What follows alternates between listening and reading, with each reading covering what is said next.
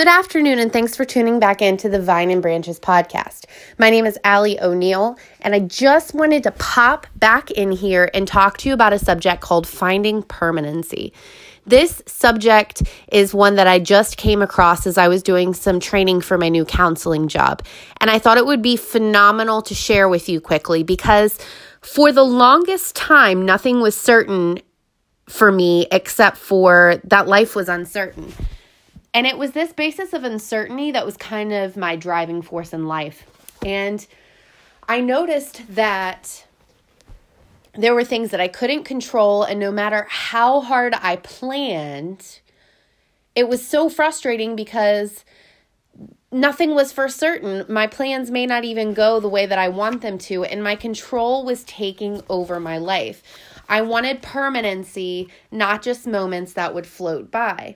And I think that we all kind of have the same story, don't we? It's at least in some sense, because there's some event that's happened to you in your life that's made you question the steadfastness of literally everything around you. You start questioning yourself, your spouse, your children, your family members, your workplace. You start questioning everything. And it's always that first time, isn't it? It's that very first experience of ours that our sureness is just undone. Anything that we were sure of, we have nothing but doubts about. And then it starts to shape us forever.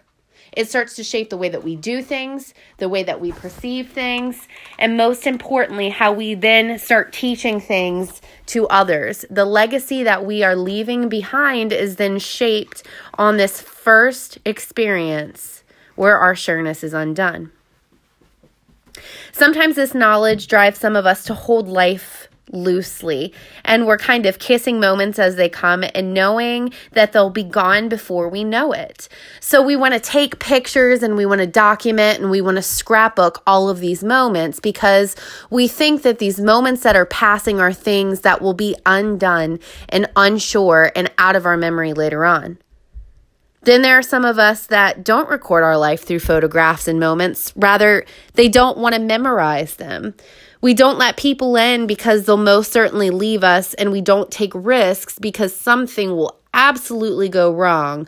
So why even put yourself in that sort of situation? So I feel like it's whether we are holding life really loosely or with a tight grip, or even just at arm's length. This adulthood, this life has made every one of us aware of just how temporary life is and things that we're experiencing. For me, a huge thing, I wanted permanency, so I said, you know what? I will get an education and I'll get a degree. I'll start working in a field that I love. And I said this as soon as I got out of high school, and then I went into the military. And I didn't have that permanency because I was traveling around and I had new people in my life, and I wasn't even close to my husband because he was 9.5 hours away from me. There was no sort of permanency. And then I got out of the military and I said, I'm going to go to school and I'm going to be a doctor and I'm going to get into the medical field. And then I had health issues and I had a child, and so many uncertainties came into my path while I was searching to find permanency. It's permanency that I will never find. Now I find myself back in school. I'm working as a crisis counselor, and I'm back in my home state when I thought I was going to be living in New Mexico for the next X number of years. Uncertainty while I'm searching for permanency. Would I love for my new life to become permanent? Yes, we're in a good season and we're blessed beyond measure. However, God is the one who is in control of what is permanent, what is stagnant, what is temporary, what is important, what is not important, not myself.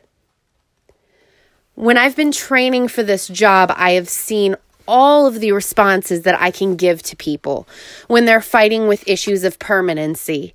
And the answers are endless. But the one that I want to give you today is that don't strive for permanency. Don't strive for plans, because when you try to plan something out in accordance to the way you want it in your life, God is going to throw a monkey wrench in it, and he's going to mess your world all up. And he's going to say, you think this is important. Let me show you what's important. And it will be the greatest gift that you have ever been given, but you're going to have to see it through a different lens.